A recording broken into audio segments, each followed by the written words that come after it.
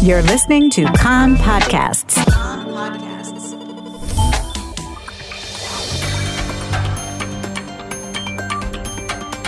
You are listening to the English language news of Kan, the Israeli Public Broadcasting Corporation. Good afternoon. It's 2 p.m. in Israel, Tuesday, November the 12th, 2019. This is Nomi Segal with the top news at this hour. Dozens of rockets have been fired at southern and central Israel from the Gaza Strip since the morning hours after a pinpoint Israel Air Force strike killed a senior Islamic Jihad commander, Baha Abu al-Atta, in the Gaza Strip overnight. Israel has stressed it is not interested in an escalation, but is prepared for any scenario. Prime Minister Benjamin Netanyahu, speaking at the Kiryat defense compound a short while ago, described al-Atta as a ticking time bomb. Netanyahu said that al-Atta was behind the firing of hundreds of rockets at Israel and planned more attacks. Netanyahu said that the army's proposal to assassinate al-Atta was approved unanimously by the cabinet 10 days ago, and when the IDF chief of staff in Shin Bet informed him that there was a window of opportunity to carry out the operation with minimal damage to surroundings, Netanyahu gave the green light. Whoever thinks they can avoid the reach of our long arm is mistaken, the prime minister said. He stressed that Israel is not interested in an escalation but will respond when necessary. The Army Chief of Staff, Lieutenant General Aviv Kochavi, said al-Atta was responsible for most of the attacks from Gaza over the past year and before and acted to sabotage the calm with Hamas. Kochavi said that the IDF had tried to prevent his activities through various means, but when this did not work, recommended that he be assassinated.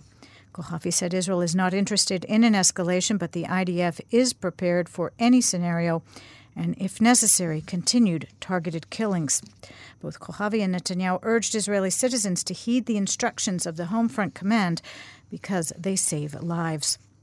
Since 8 a.m. this morning, more than 100 rockets have been fired at Israel, the Iron Dome system intercepting some of them.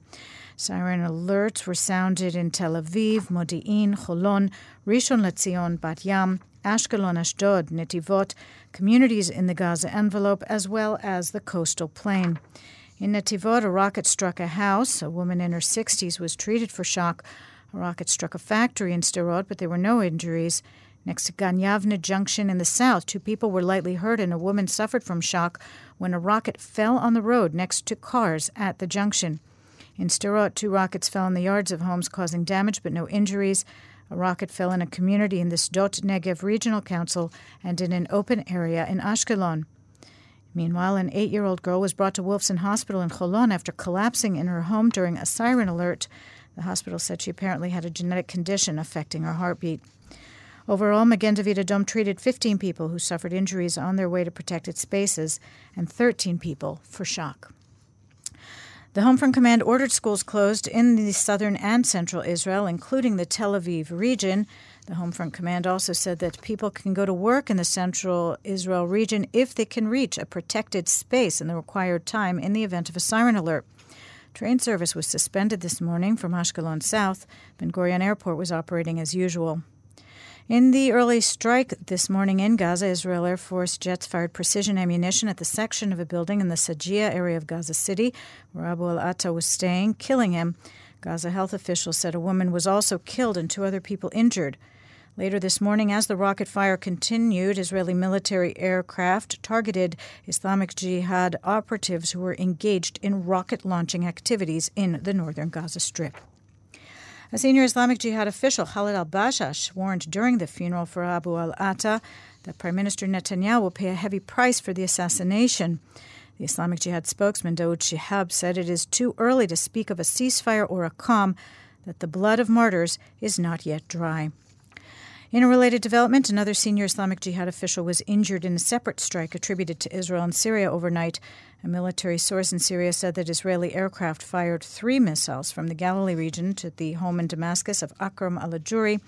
The source said Syrian air defense intercepted one of the missiles. A Syrian rights group said that al-Ajuri, his wife and daughter were injured, while a son and several bodyguards were killed. Al-Ajuri is considered a right-hand man to Islamic Jihad leader Zayed Nahaleh and responsible for direct liaisons with the Islamic Jihad military wing in the Gaza Strip.